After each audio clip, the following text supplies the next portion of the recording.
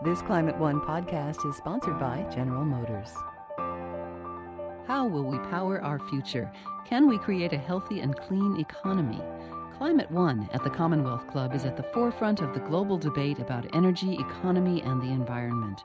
Bringing together the brightest and most provocative leaders of our time, Climate One is the place where big ideas get heard. With thoughtful and insightful discussions on policy, business, science, and culture, Climate One founder Greg Dalton gets to the heart of the matter. It's our future. It's time to come together.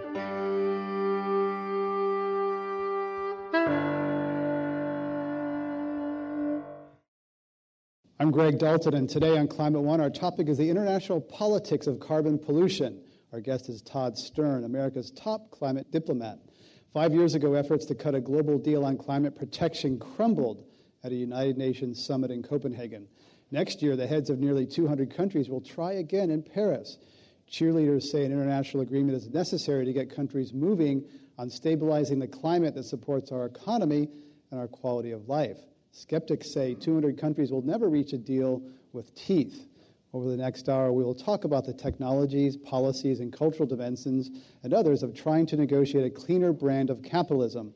We'll also touch on what China and India and other countries are doing to clean up their economies. Joining our live audience at the Commonwealth Club in San Francisco, we're pleased to have with us Todd Stern, United States Special Envoy for Climate Change. He served in the White House under President Clinton for 6 years and was a senior negotiator on the Kyoto Protocol. Please welcome him to Climate One.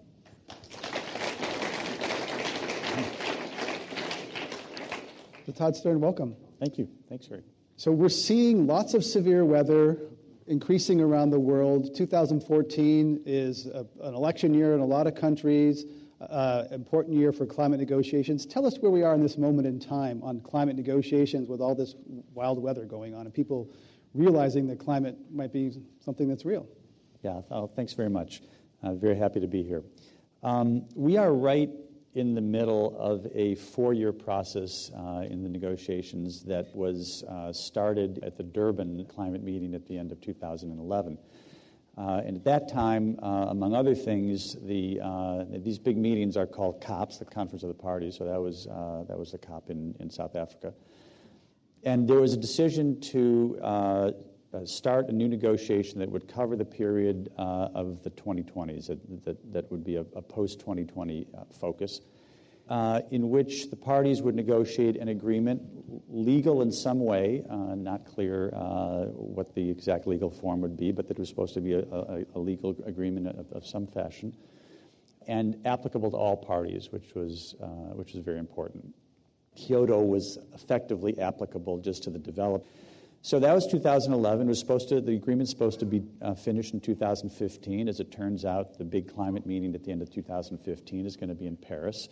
So we sit right in the middle of that process, about halfway through, and I think that there has been some good progress made, and these negotiations are always difficult. And I believe the State Department recently put forward some suggestions for a durable and ambitious deal. So explain what that means, durable and ambitious. Yeah.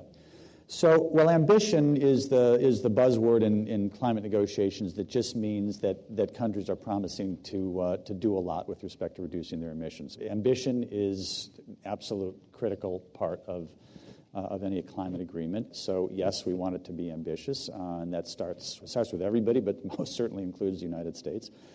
And durable means, there's another word I would add. I would say ambitious, inclusive, and durable. Inclusive gets back to that idea of applicable to all that I was talking about. We have to get all of the main players, even players who are less than main, to be part of the agreement, to agree to take action, and so forth. And durable, we're looking to have an agreement where we don't go through this whole process every 5 years, or really even every 10 years if we can. We would like to see an agreement that sets out a framework that all countries are part of, that sets up processes to every X number of years, let's say every 5 years, if we say, just for the sake of argument, because we don't actually know what the end point is going to be for this one, but let's say that we're making commitments to 2030 now, you'd have an agreement that would say each 5 years, or conceivably each 10 years, but probably more like each 5 countries would put in new commitments,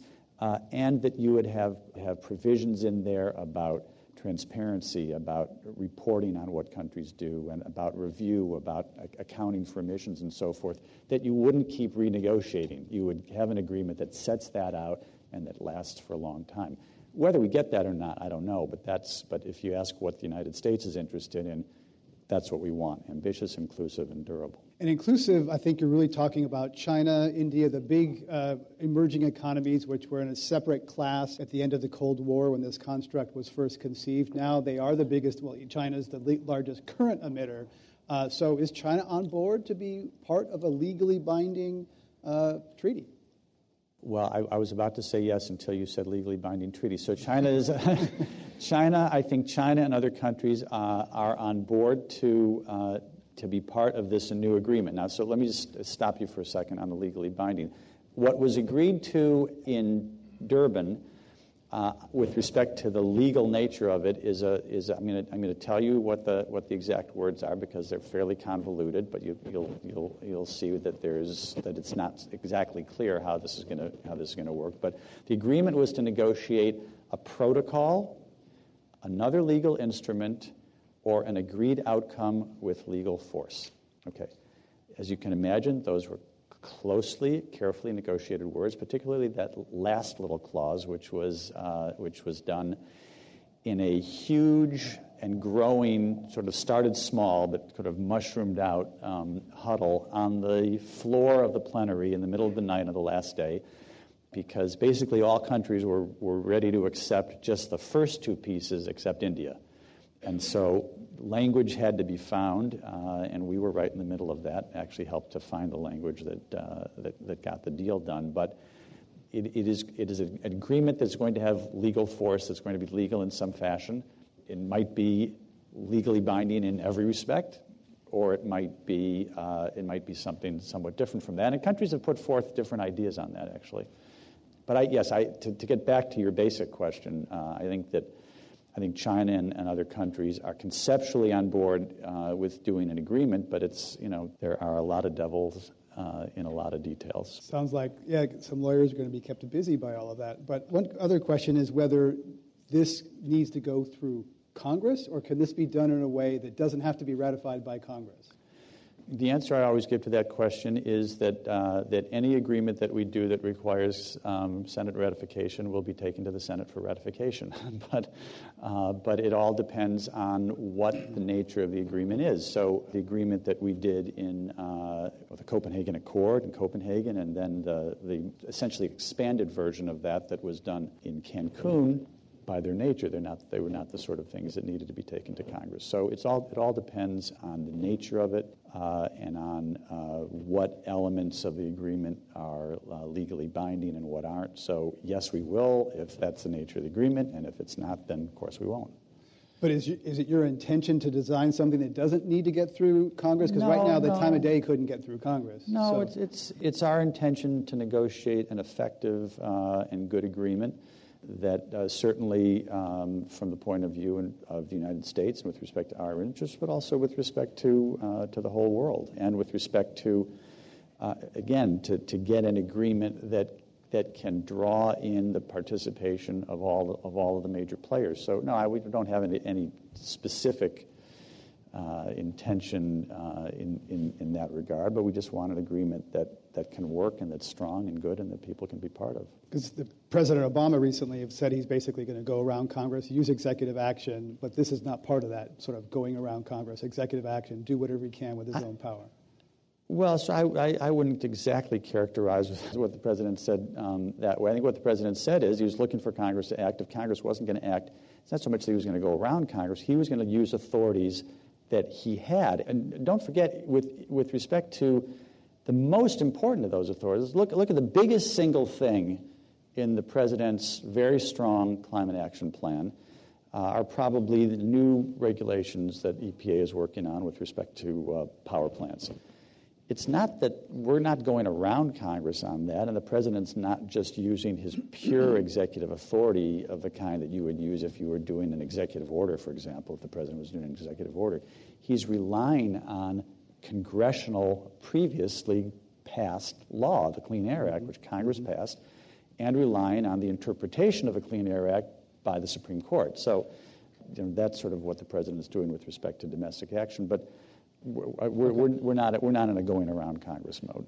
And on domestic action, when you're talking to negotiators from other countries, often, of course, the U.S. is the largest historic emitter. There was some press reports in the last couple of months about the 20 largest emitters. There's like a lot of the emissions have come from a handful, a dozen or so entities. What do countries say about, is the U.S. doing enough? Has the U.S. established climate leadership, climate credibility on this issue when we have been the biggest creators of this problem? Right. The reception that I have seen and the kind of discussions that I've had since the president's speech and announcement of his climate action plan has been very, very good. I think actually the standing of the U.S. Internationally with respect to what we're doing is quite good right now, and I've heard that from any number of countries, including some countries who have not been hesitant to be critical in the past. So, and look, everybody's got to do more. There's a lot to do, and this is a huge challenge. So everybody's got to do more. But yeah, I think the short answer is that we are in. That I think we're in the best standing we've been in a while. And what exactly, so you're saying the U.S. has become more of a climate leader. It's earned some of that. And aside from the coal regulations... Well, we've been a climate leader internationally. I was just talking domestically. Okay. So what particularly has the U.S. done? Because some climate advocates would say the U.S. is not a leader.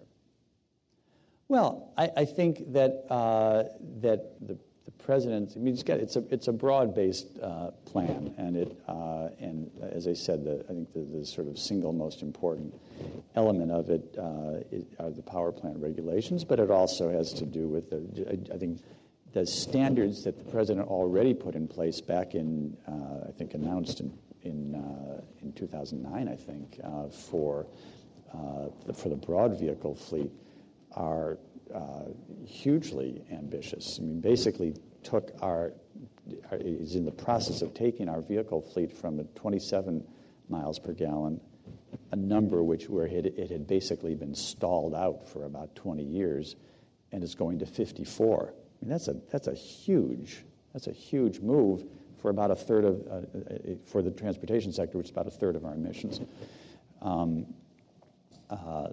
Moving in the power sector, we've done a whole lot, and there's more in the president's plan about appliance standards with respect to buildings. Basically, everything that makes buildings work, heating and cooling, and all the appliances within buildings have all been subject to significant new standards, and there are provisions in there about producing renewable energy on federal lands. There's really dozens of elements in this plan. So I think in terms of what a president can do when you have a Congress that is not prepared to act, very strong. A few hours ago, California Senator Barbara Boxer was sitting in this chair, and she talked about Keystone Pipeline as a health issue. Right now up the street, billionaire Tom Steyer has Harry Reid and other senators at his house talking about Keystone. How do you think Keystone will affect U.S. credibility abroad if it goes ahead with Keystone as looks likely? Will that affect U.S. stature on the kind of climate leadership you're talking about? I don't know where Keystone's going to come out. I can tell you where Keystone is in the process. There was a long period of time, which just ended very recently, where an environmental impact statement was done, and then a supplemental environmental impact statement was done. All of that runs through one kind of particular part of the State Department, and that's done now. So it goes to the next stage, which is where a national interest determination needs to get made. That's delegated by the President to the Secretary of State, and that process will get going. But I'm not going to speculate on which way it's going to go because I honestly don't know. If it's approved, will your job be harder? I'm not going to engage in hypotheticals. They're so much fun. The Keystone Pipeline is linked to a sea change in which the U.S. and partly linked to a sea change in which the U.S. is becoming a large energy producer. The International Energy Agency says the U.S. will be perhaps the largest oil producer, surpassing Russia before too long. How's that going to affect the international politics of this, where the U.S. has traditionally been the largest consumer? I don't know many people who would have predicted that we'd be the largest. A few years ago, the U.S. would be such a large supplier. How does that change the oil equation internationally with climate? I think if you step back and think about what needs to be done with respect to climate change over time and where we need to be trying to push things, now, fundamentally, there needs to be a transformation of the energy base of our economy to much less reliance on coal and oil in particular. This isn't going to happen tomorrow, but over a period of time, that's where things need to go. And so that's why renewable energy and energy efficiency alternatives. That's why natural gas, at least as a transitional fuel, is important as well. So clearly, that's what needs to happen. Now, oil is still going to be around for quite some time. While oil is around, is it a useful thing to be able to produce the oil here rather than just import it for national security and other reasons? Probably yes. I don't think the fact that we can produce a bigger chunk of the oil that we use is in any sense a negative with regard to climate change. The use of oil in general, we've got to reduce significantly over time. But climate doesn't care where it comes from or where it's burned. Not fundamentally. Would I rather have oil that we produce here rather than to have to buy it in some of the places that we have to buy it? Sure. And moving away from oil, the G20 a few years ago pledged to reduce subsidies for fossil fuels. Is that happening? By some estimates, $500 billion. Nicholas Stern was here recently to talk about direct and indirect subsidies. That's a lot of money. Are those going down? Is that in your purview? It's a huge amount of money, and I've heard numbers that high or even higher in terms of how much money is devoted to fossil fuel subsidies around the world. And it's important to note that a pretty small percentage of that is really directed to poor people. So you think, well, fossil fuel subsidies, but you need to subsidize poor people to be able to get kerosene or fuel or whatever. Yes, but. I don't remember what the exact number is, but I think it's in the vicinity of 15% or so that is devoted really to taking care of poor people who could be taken care of in a different way, right? You could have income transfers that you don't need the fossil fuel subsidies. The fossil fuel subsidy agreement in the G20 I think it was 2009 was driven by the U.S. I mean, that was really a U.S. initiative. So we are 100% behind it. We push it hard, but it's not happening in terms of actual results. Aren't really happening yet for a lot of reasons. There's a great deal of resistance from countries who agreed to it, and we have our own problems again because getting rid of a lot of these things requires Congress. And the companies like it, and a lot of the members of Congress like it, exactly. Another aspect of this is money flows from developed countries to developing countries. Yeah. In 2009, the United States pledged, I believe it was $10 billion a year. Now there's a green climate fund set up in Korea. It has very little or no money. So tell us about how rich countries can flow direct funds to developing countries, which developing countries say, hey, we need money to fix this problem. Right. So this is a big issue in the negotiations, and there were two pledges made in Copenhagen. The first was, it wasn't just a U.S. pledge, but all the developed countries agreed as something that was referred to as fast start financing to produce a collective amount of more or less approximately $30 billion over a 3-year period from all the developed countries together. And this was understood to be essentially public money from public government coffers. And we did that. I mean, the developed countries produced that funding. For the U.S., it was about $7.5 billion over that 3-year period. And, these were not they weren't easy budget times then, and they're not easy budget times now. There was also an agreement by the developed countries to mobilize from all sources, public, private, carbon markets, any sources, $100 billion a year collectively by 2020. So the Fast Start piece is done. We're continuing to provide funding kind of consistent with what we did in Fast Start on a year-by-year basis, the U.S. is. How much money is that? Well, so that was about $2.5 billion a year from the U.S. And that includes that there's different flavors of money there. That includes the appropriated money. That includes money that our development finance corporation, OPIC, provides, and so forth.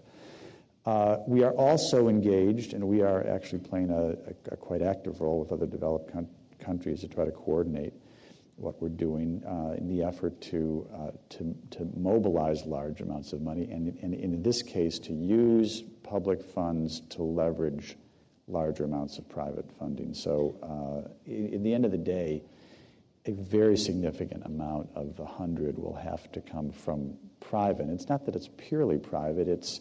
Think of a private investment that's made possible by risk insurance guarantees that OPIC provides, or the counterpart in France or the UK or whatever. So anyway, it is important, and we are working at it hard. And at the end of the day, isn't it private markets and private capital that has to move? I mean, I've read something that actually the money that's moved to protect forests in developing countries is already a lot larger from private sources than from government sources, because governments don't have enough money. No, that's absolutely true. And the amount of capital in the capital markets is absolutely vast. So what you're really trying to do is provide incentives to get essentially a risk and return ratio that is attractive enough to private investors to move a little bit of that vast pool into these purposes. Recently interviewed someone from Microsoft. They have an internal price on carbon. They're doing offsets in the forest. Other companies are doing that not enough. I want to know what technologies you see that are promising, that are exciting. I know you're not a technology specialist, you're a negotiator, but what technologies areas do you see as being, you're here in Silicon Valley, key to really moving this forward and bending the carbon curve? Well, I think there are a number, and there's probably a number that that we don't know about yet that somebody is dreaming up. So if you think about these in terms of the big sectors, transportation, you have a very important technological thing going on right now in not too far from here with electric cars, right? I mean, some people probably came here today. Anyone come here today in your Tesla? One? Okay.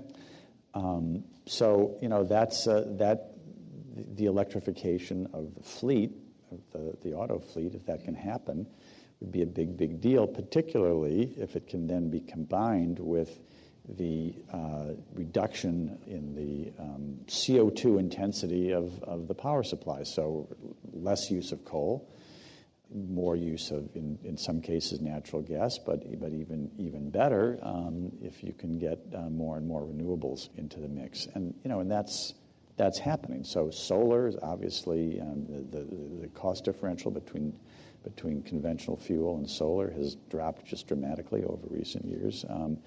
There are innovative companies who are getting solar panels on people's roofs without any upfront cost, for example. It's so greatly expanding the reach of that kind of thing. Wind is actually pretty developed. There's all sorts of further work being done on things like battery storage. When you have solar and wind, they're good when the sun shines and the wind blows, but you also want to be able to store power so that you can get energy even when that's not happening. So there's a tremendous amount of interesting stuff going on. More electric cars. Winners and losers. There will be some winners in a warmer world, a disrupted world. Canada often comes to mind. Resources will be accessible. It can soon be growing corn in Canada, which is a little strange, but certainly some losers in the Pacific Island states. So when you travel and negotiate with all these countries, how do you see the winners and losers shaping up? I don't think about it too much in terms of winners. You're right that there will be some benefits in a few places, but I think that you're talking about if we don't take the kind of action that we need to take, you're talking about the risk of a fundamentally disrupted world. Certainly, we're not all. If you're a low-lying island, you've got a huge, more existential problem, But the sorts of extreme weather that we're seeing all over the world, that we've been seeing now for any number of years, the risk to the food supply, the risk of extreme events, whether droughts or floods or storms, is serious enough that I think there are not going to be that many countries who you would actually look at and say, well, they may not like bandits. It's not going to be good. Some people will be less worse off or less bad. I really don't think people look at it very much. Certainly not in the in the world that I inhabit, as there's kind of clear winners and clear losers. One striking example that some people know about from the film Island President is President Nasheed from the Maldives. He was in New York on the David Letterman show in 2012 and said, look, what happens in the Maldives could happen here in Manhattan. Then came Hurricane Superstorm Sandy, right. Very prescient. So I'd like to, is there a moral dimension to this in terms of some countries are just going to go away pretty soon? Well, I think sure there is. And I don't know how soon is, but there certainly are countries. Islands are the ones that people focus on the most readily, and there aren't large numbers of islands in this position, but there's a number of them that are so low-lying that over time and not a huge amount of time, they're going to be threatened.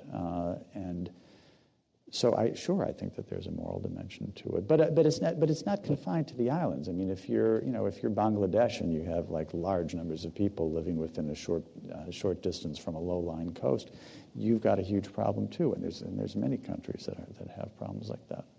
You mentioned the talks in South Africa. We interviewed a college student who went there and actually spoke up during one of your talks, Abigail Bora, a student from Middlebury College, and I want to share this clip of that. Let's if we can share that clip, and then I want to ask you two questions about it.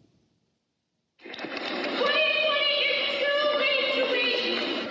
We need an urgent path to a fair, ambitious, and legally binding treaty.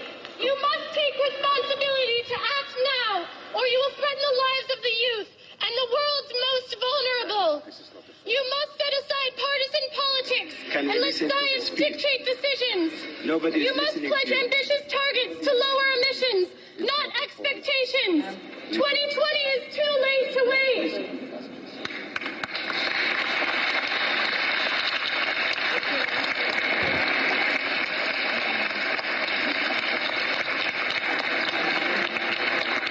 What is your name? Abigail Bora, From which group?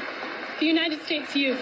Why did you just interrupt this forum? The United States government does not speak on my behalf. So that's Middlebury College student Abigail Bora at the United Nations Climate Talks in South Africa a couple of years ago. Not to make you uncomfortable, just ask the question. Number one, a lot of people in that room clapped when she spoke up, and those were diplomats in that room. So what do you make of that reaction to her saying it's not happening fast enough? Well, I think a lot of people feel it's not happening fast enough, and I sympathize with that. I mean, it's the no. I mean, we have some young people here. They're not. No. Look, I think I think it's true. I think it's true that it's not happening fast enough. I think that it's not easy to move the system, right? So it's not easy to move the system domestically. And let me say, just as a kind of observation, the most important thing that can be done with respect to taking action on climate change needs to happen at the national level. The international agreement is important. I mean, that's what I spend my time doing. I wouldn't do it if I didn't think it was important. But action, real action, gets driven at the national level. The international agreement stitches countries together and gives countries confidence that others are also acting, and so forth. So it's got a real role. But So it's difficult at the national level, as we've seen, as we've already talked about with respect to challenges with Congress. And it's very difficult at the international level for a whole host of reasons. Yes, I think progress is being made. And I don't think progress, I agree, I don't think progress is being made quickly enough. If you're just joining us on the radio, our guest today at Climate One is Todd Stern, United States Special Envoy for Climate Change. I'm Greg Dalton. You talk about action at the national level is what matters. What about the subnational level? Governor Brown, Governor Schwarzenegger has done a lot with China, regions, trying to make things happen at that level, states and regions. Oh, absolutely. I actually didn't mean national as distinguished from subnational. I was talking about national as distinguished just from focusing on international negotiations. No, I think that, look, first of all, it is often true in areas that touch the environment that, what happens in the country starts in California. So California's got a wonderful tradition in that regard, and what California is doing, and what Governor Brown and the state have been doing with respect to essentially the cap and trade program here and a whole host of other laws and regulations respecting climate change is terrific. And California is not alone. There's a lot of states who have portfolio standards that require a certain amount of renewable energy in their power systems. You have the Northeast governors and the RGGI group that have a trading program of their own, and a lot of mayors who are acting. So all of that, I think, is really important. And by the way, it sometimes has an international dimension too. You'll see cities, U.S. cities paired up with Chinese cities, for example, I saw that California has just recently linked up its system with Quebec, and also has a lot of interaction with China, just as another example. So, subnational, very important. California and China also doing some things on cap and trade, sharing technical knowledge, that sort of thing. Right. It's not political. But China's key to all this. People certainly will have some questions about China. Could the U.S. and China do a bilateral deal like in the old days when Reagan and Gorbachev got together? There were other countries with nuclear powers, but two big countries coming together and do a significant deal. There's been a fair amount of movement recently on China. Yeah. So I wouldn't say that the U.S. and China will go off and kind of do a soup to nuts climate deal. There's not going to be a G2, and I think China wouldn't want to do that, and I think other countries, and we wouldn't want to do that per se, and other countries wouldn't appreciate it, I think, if we did. On the other hand, I think other countries would quite appreciate the notion of the U.S. and China collaborating more closely together, and we're trying to do that. I was in China with Secretary Kerry, and he announced a short joint agreement that includes the notion of the U.S. and China collaborating essentially in the development of our post-2020 plans, obviously relative to the 2015 agreement.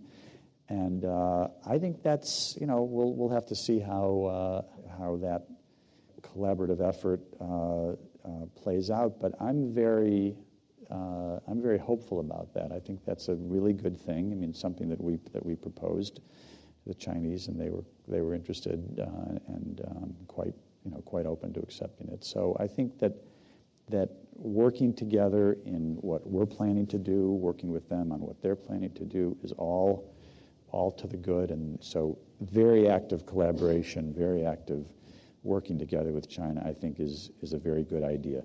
Going off in the corner to do our own climate, sort of overall climate agreement, not quite that. But building trust, developing some leadership, that sort of thing. Totally. How about India? India is a little more complicated in terms of its governance. It's a messy democracy. It's an election year. Maybe not quite so much there. What about India in that regard? Well, India, so two things. First of all, India is obviously very important, but it's important to keep track of the scale of importance of countries with respect to emissions. So China at this point is something like 25% of global emissions. They're a lot bigger than us at this point. Together, we're probably a little over 40%. India, I don't have the exact numbers, but they're probably in the range of 3 or 4. So it's an order of magnitude difference between India and China. Okay, so that said, that doesn't mean India is not important, because they're quite important. They are having elections now. I think that we have very cordial relations with India. There was a period in 2009-10 when India was a real leader in the climate negotiations and quite a progressive force. They have been not sort of pursuing quite that path in the same way in the years since, but we have very I think positive and kind of cordial working relations with them, and I think when they come out of their election cycle, they have a new government, whichever party it is, and new people at the helm of their climate effort, we will work closely with them, I'm sure. Our guest today at Climate One is Todd Stern, U.S. Special Envoy for Climate Change. I'm Greg Dalton. Let's go to audience questions. Welcome to Climate One. Mr. Ambassador, thank you for your service. I would imagine that it's difficult and perhaps somewhat embarrassing for you to go into these negotiations with a Congress that can't even decide that climate change is real and caused by humans. I don't envy that position. You also said that the most important thing is to get action going on a national level. So my question to you is, would you be happy with, and would it make your job easier, if the U.S. were to pass a carbon tax, a 100% revenue-neutral carbon tax like the kind advocated by former Treasury and Secretary of State George Shultz and numerous other Republican economists, that's progressively rising, revenue-neutral, so families are happy, they get the money back, with border adjustments to induce, not force, but induce other countries for sound financial reason to pass their own tax? Thanks very much for the question. So first of all, I do want to say that I don't ever feel embarrassed about representing the United States. So certainly I get asked questions about Congress. I don't even get embarrassed about Congress. I worked up there for several years before I went to work for President Clinton. So we have our challenges, but embarrassment is not one of the things that I feel. So look, a price on carbon is an important thing. And a price on carbon is what President Obama sought in the cap-and-trade legislation, that the Waxman-Markey legislation that made it through one house but not the other house back in the 2009 and 10 period. So conceptually, I think that there's a lot of openness to a price on carbon. You're asking the particular question about a carbon tax and revenue neutral and the various elements that you included in it.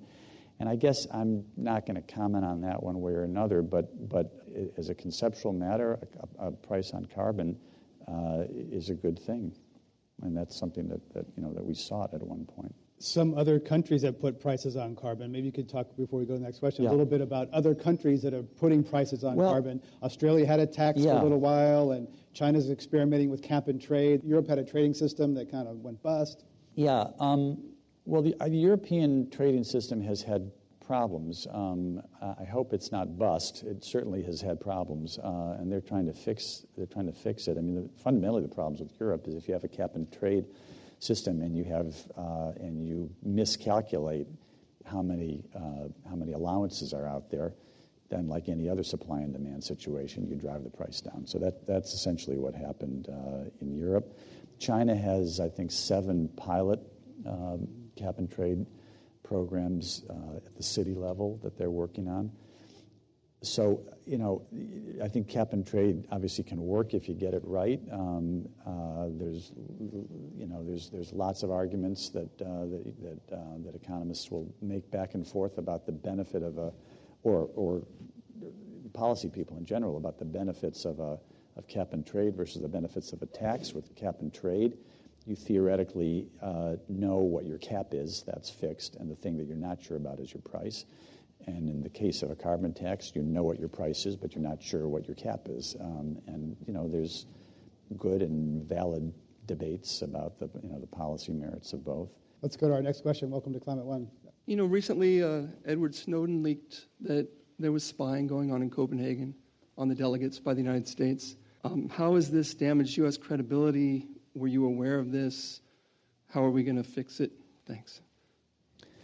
Oh, I most certainly was not aware of it. No. I want to clarify, this was the U.S. was spying on climate negotiators? Is that what? The gentleman is referring to a story that was, yes, that there was that kind of thing going on that was revealed in the Snowden papers or whatever we're calling them. So no, I mean that isn't anything that we were focused on. Did you get grief about it? I haven't gotten any grief about it. I'm not sure. I think that came out. I feel like that came out recently enough that it was certainly after the big Warsaw meeting at the end of the year. So I haven't had grief about it yet, and I don't actually think there's going to be a lot of focus on that, but I might be wrong. Let's have our next question for Todd Stern. Hi, Todd. Holly Kaufman. A treat to see you. Thank you for being here.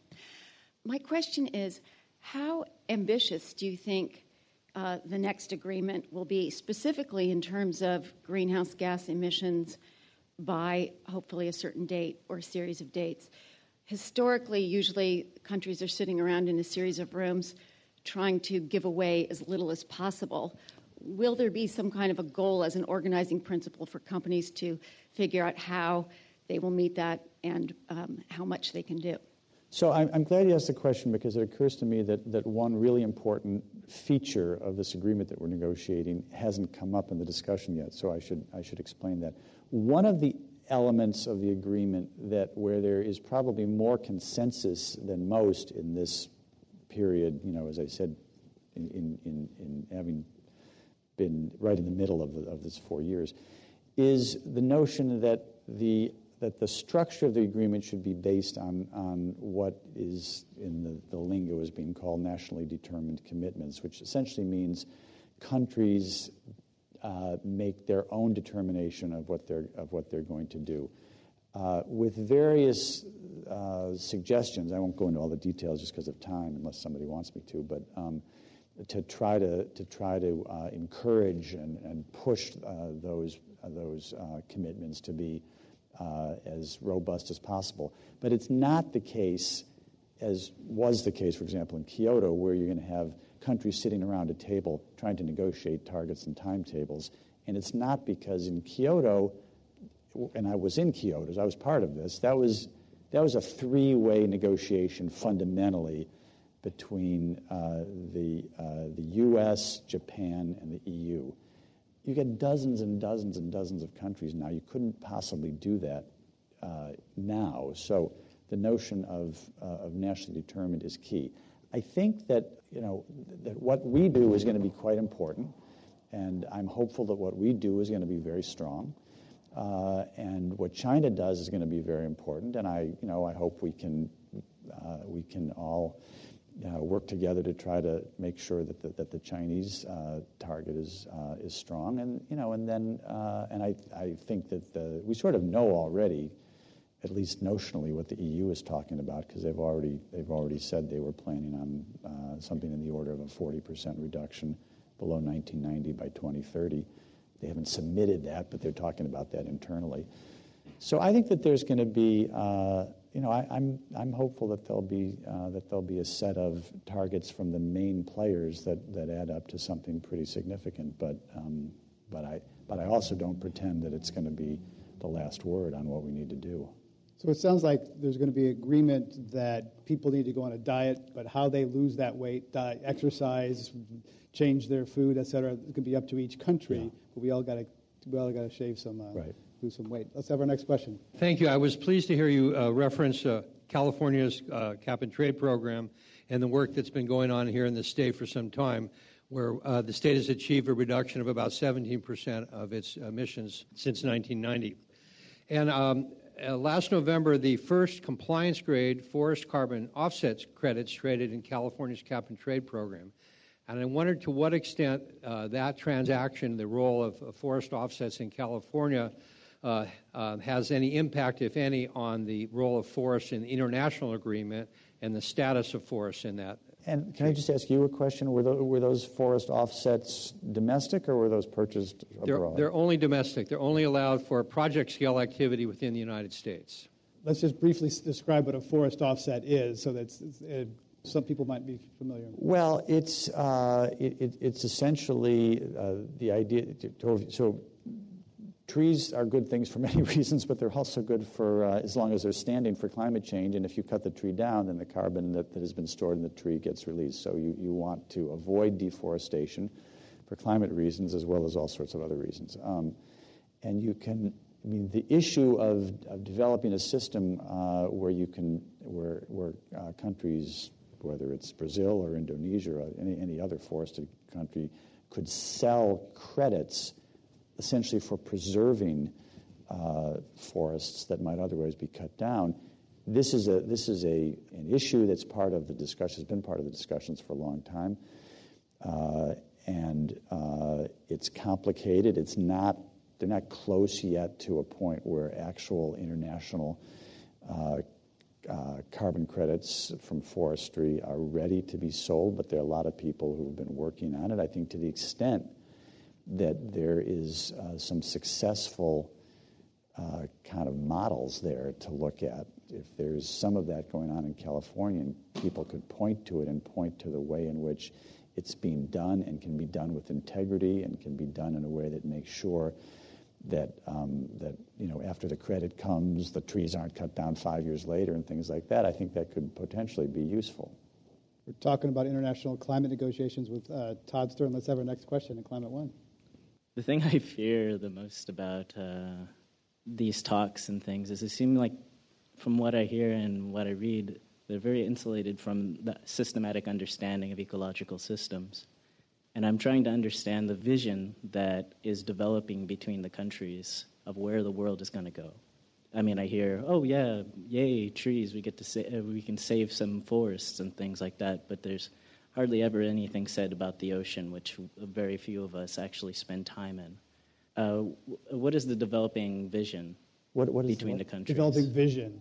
And I think I might partially interpret that some people have interpreted that biodiversity has been downgraded in some of the recent talks. He mentioned oceans, one thing that we haven't talked about. Well, on oceans per se, I think oceans are actually a source of a great deal of concern. They were actually one of the many areas of focus in the Rio. This isn't climate now, but the Rio Plus 20 talks that happened in I guess that was 2012.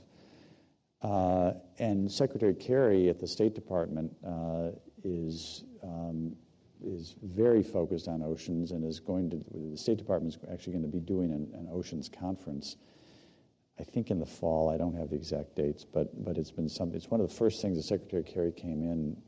I think his very first meeting with senior staff, he said he wanted to do an oceans conference. So it's been difficult to schedule, but that's going to happen. I think there was another part of the question about negotiators not being deeply steeped in the way ecological systems work. I'm sure that that's true, actually, with respect to many negotiators, although I think it is also true that on the teams I wouldn't describe myself as an expert in that regard, but on the teams of people from certainly any of the major countries, I think there are folks who are quite knowledgeable and expert in those areas. And biodiversity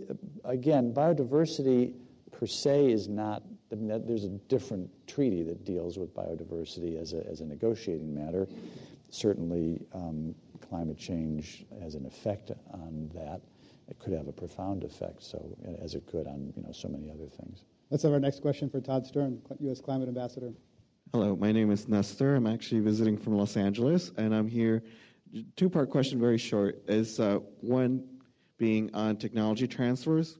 What's the talk right now about that? I understand some, like Germany, doesn't quite like the idea of giving solar technology to China, which they can make it much more cheaper and affordable. The second part is more about agriculture. I understand agriculture requires a lot of fertilizer, what have you, and a lot of developing countries use that. So how is agriculture playing in the talks, or may play? Yeah, thank you for the questions. Technology transfer is an issue of a lot of interest to many developing countries.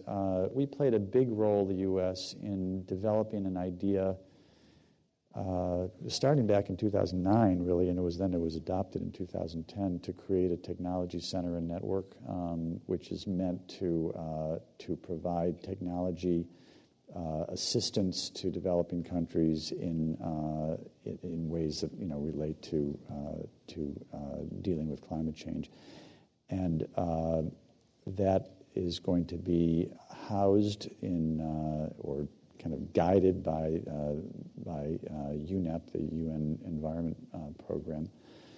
So I think it's important. I think we have tried to be quite positive in working on that. On agriculture, agriculture is actually a big issue. There's something like 30% of global emissions come from the land sector. That's a combination of forests and agriculture.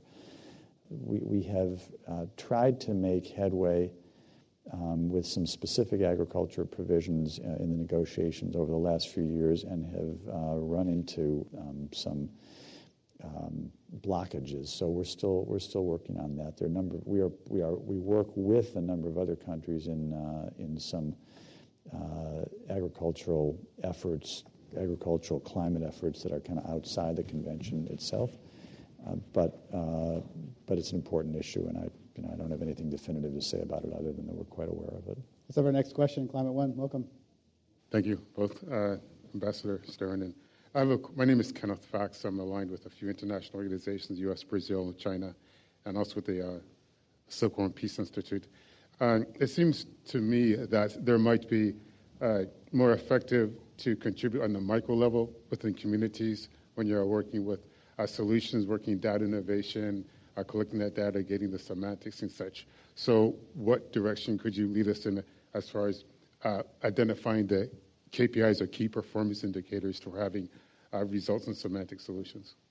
Key performance indicators. How are you going to measure success and measure progress? Well, I think that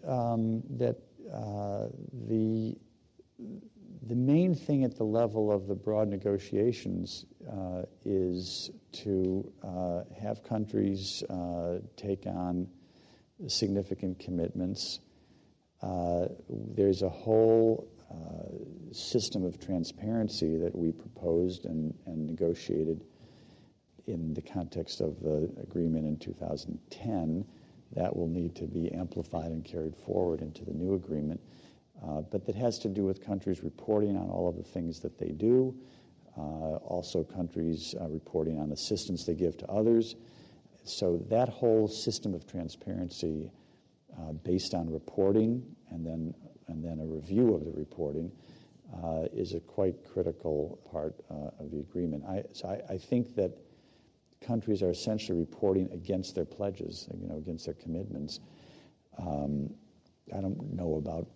don't have a specific kind of notions about key performance indicators beyond that. Yeah, sometimes more in companies. Let's have our last audience question. Welcome to Climate One.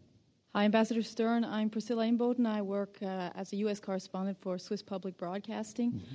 I have a question about something you said in the beginning of the talk, where you mentioned that it might not be a binding agreement that is come to, but maybe another form of agreement that might not have to go through Congress. How likely do you think that will be to avoid a situation like we had in Kyoto, where we have a president who signed the agreement, but it was never ratified by the United States? Well, just I don't want to be misunderstood. I think this agreement will be legally binding in some ways. I think it's not. I'll give you a concrete example so nobody's confused. Different countries put forward submissions proposing different ideas. New Zealand has proposed, as an example, an agreement where there would be a legally binding commitment to put forward your commitment, a legally binding agreement with respect to some other aspects like reporting that I was just talking about and review and things like that. But the content of, what they call it a schedule, so they say a legally binding commitment to put forward your schedule, but the content of the schedule in the New Zealand proposal would not be legally binding. There's still a kind of another variation on that, which would say that much of the content might be legally binding at a domestic level, even so it would be you would put forward your laws and regulations and things like that. But it would not be internationally legally binding. So there's all different variations on this.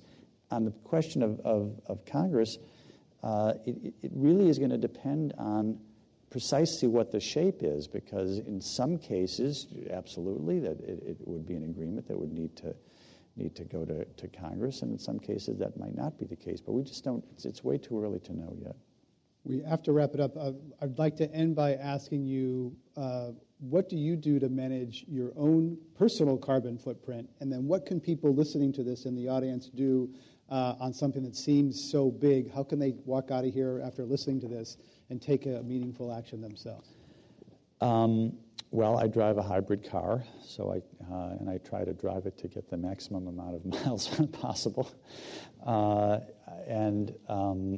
We have good insulation and light bulbs and all of that sort of thing in our house. So, and I try to get my 3 boys to turn the lights off as much as possible. But I you fly a lot, which is tough to avoid. You can't avoid it. Yeah, I do fly a lot. Actually, I would like to fly less. If anybody's got a good idea for how I can fly less, just send me a note. What can people, an average person, do? They've done those things. What could you do next? What could people in this room do? Well, next? I think that just conceptually, I'd make one point on this. The first is that certainly there's things that it's great to do in your own lives. I would encourage people to buy a highly fuel efficient car and to get the light bulbs are completely. They give you good light now, and they're very cost efficient because you spend a little bit more up front, but they never burn out. They go on and on and on. So there are all sorts of things like that you can do.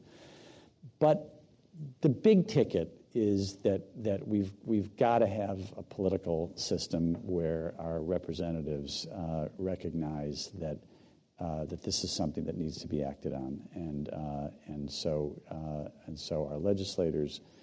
Members of Congress hearing the message that voters care about this is at some level the biggest thing. So it's I think it's a combination of that and obviously some things that you can do in your personal lives. We have to end it there. Change your light bulbs and then go run for Congress. I think that's what we just heard. So our thanks to Todd Stern, United States Special Envoy for Climate Change. I'm Greg Dalton. I'd like to thank our audience here in the room at the Commonwealth Club and online and on the air. Thanks for coming today to Climate One. Thanks, Greg.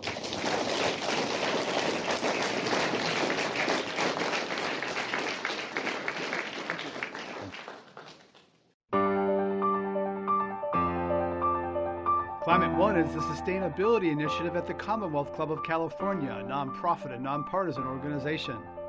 I'm Greg Dalton, the executive producer and host. Our producer is Jane Ann Chen. Alyssa Kerr is the assistant producer. The audio engineer is Andre Hurd, and editor is Annie Chelsea. The Commonwealth Club CEO is Dr. Gloria Duffy. This is Climate One, a conversation about powering America's future.